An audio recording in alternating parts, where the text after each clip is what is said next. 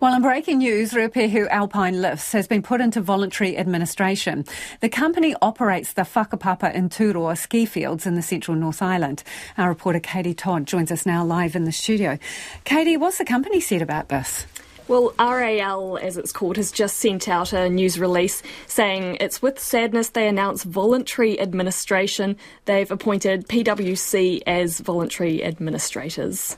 And so why has this happened? What's the backstory? Essentially a combination of the pressures of COVID and just really poor weather this season in terms of a lack of snow. I'll read you the statement. Essentially, we've got here from voluntary administrator John Fisk. The company has had a very difficult last 3 years with the impact of COVID-19 restrictions paired with poor weather this season, meaning the business has been placed under significant cash flow pressure.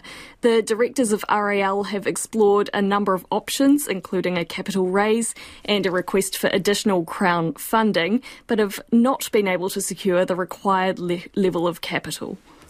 You have been down there a couple of times this year, so tell us about that. Yes, essentially headed down because of the poor weather. Now, this is not a small ski resort. It's the largest in New Zealand. It employs approximately 196 staff across the two ski areas, which are Whakapapa and Turoa.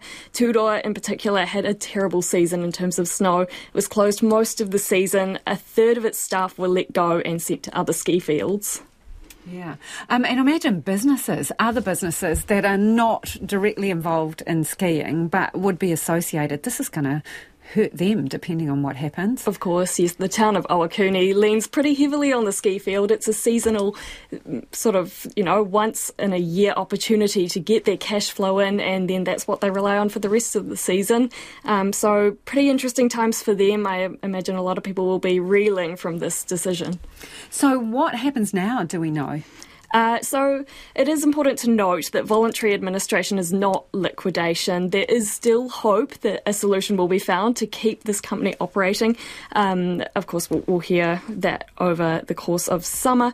Whakapapa will continue to operate as planned for the next 2 weeks. That's until the estimated close time of 24th of October.